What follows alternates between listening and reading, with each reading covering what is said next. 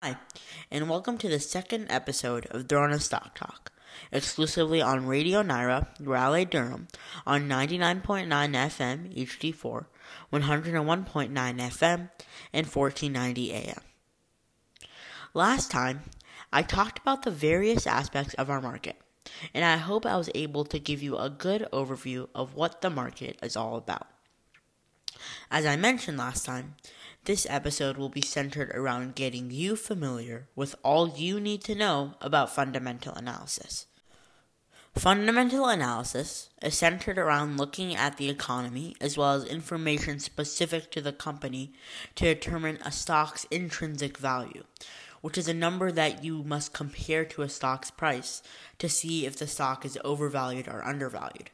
And obviously, it's better if the stock is undervalued because that means it's more likely to go over its current price.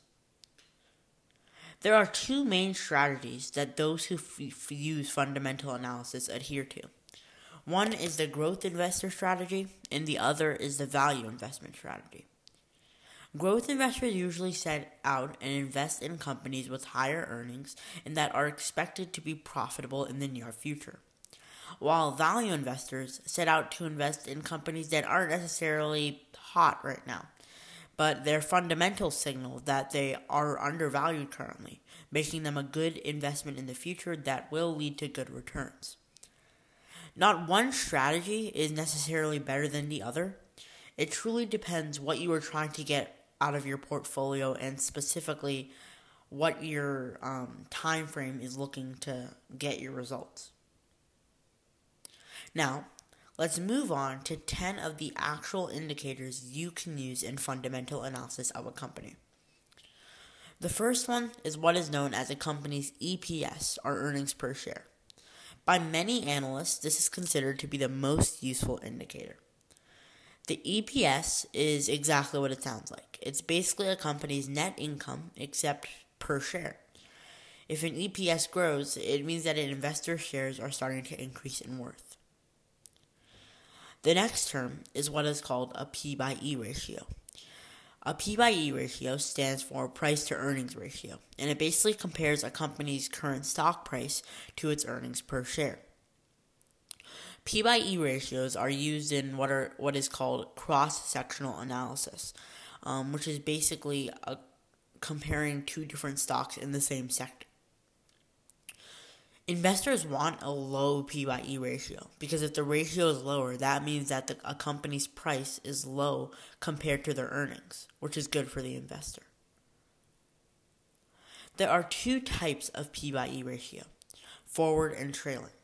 As you can tell by the name, a forward P by E ratio uses a company's projected earnings in the next 12 months as the denominator, while a trailing P by E ratio uses a company's earnings from the last 12 months as the denominator.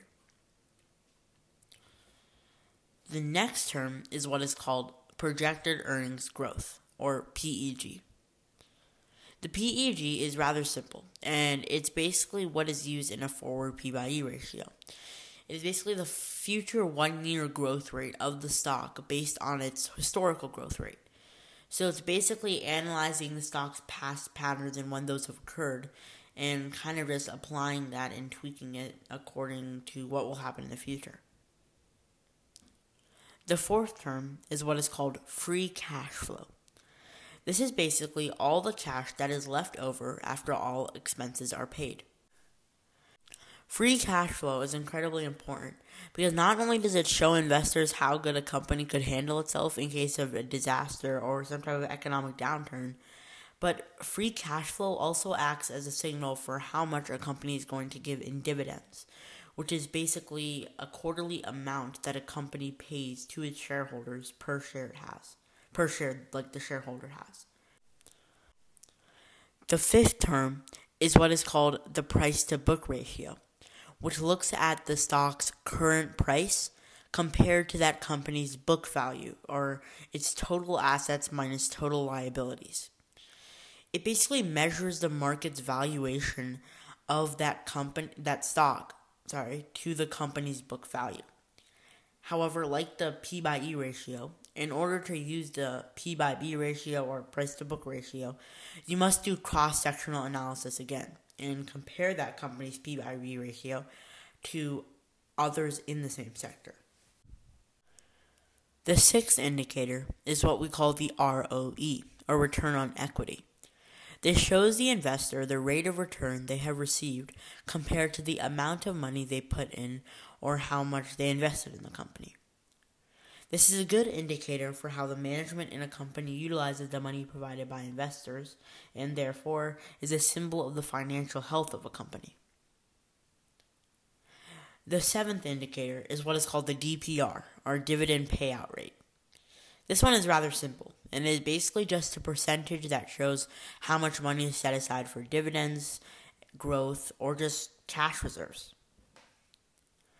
The eighth indicator is what is called the price to sales ratio, which is a good indicator to find what is called the fair value of a stock, which in layman's terms is the potential price for a stock. The ninth one is a dividend yield ratio, which is how much a company pays in dividends relative to its share price. For people relying on dividends, this is a good indicator of return on dividends. For dividends, this basically shows investors how much they are getting back for the amount they have invested in the company.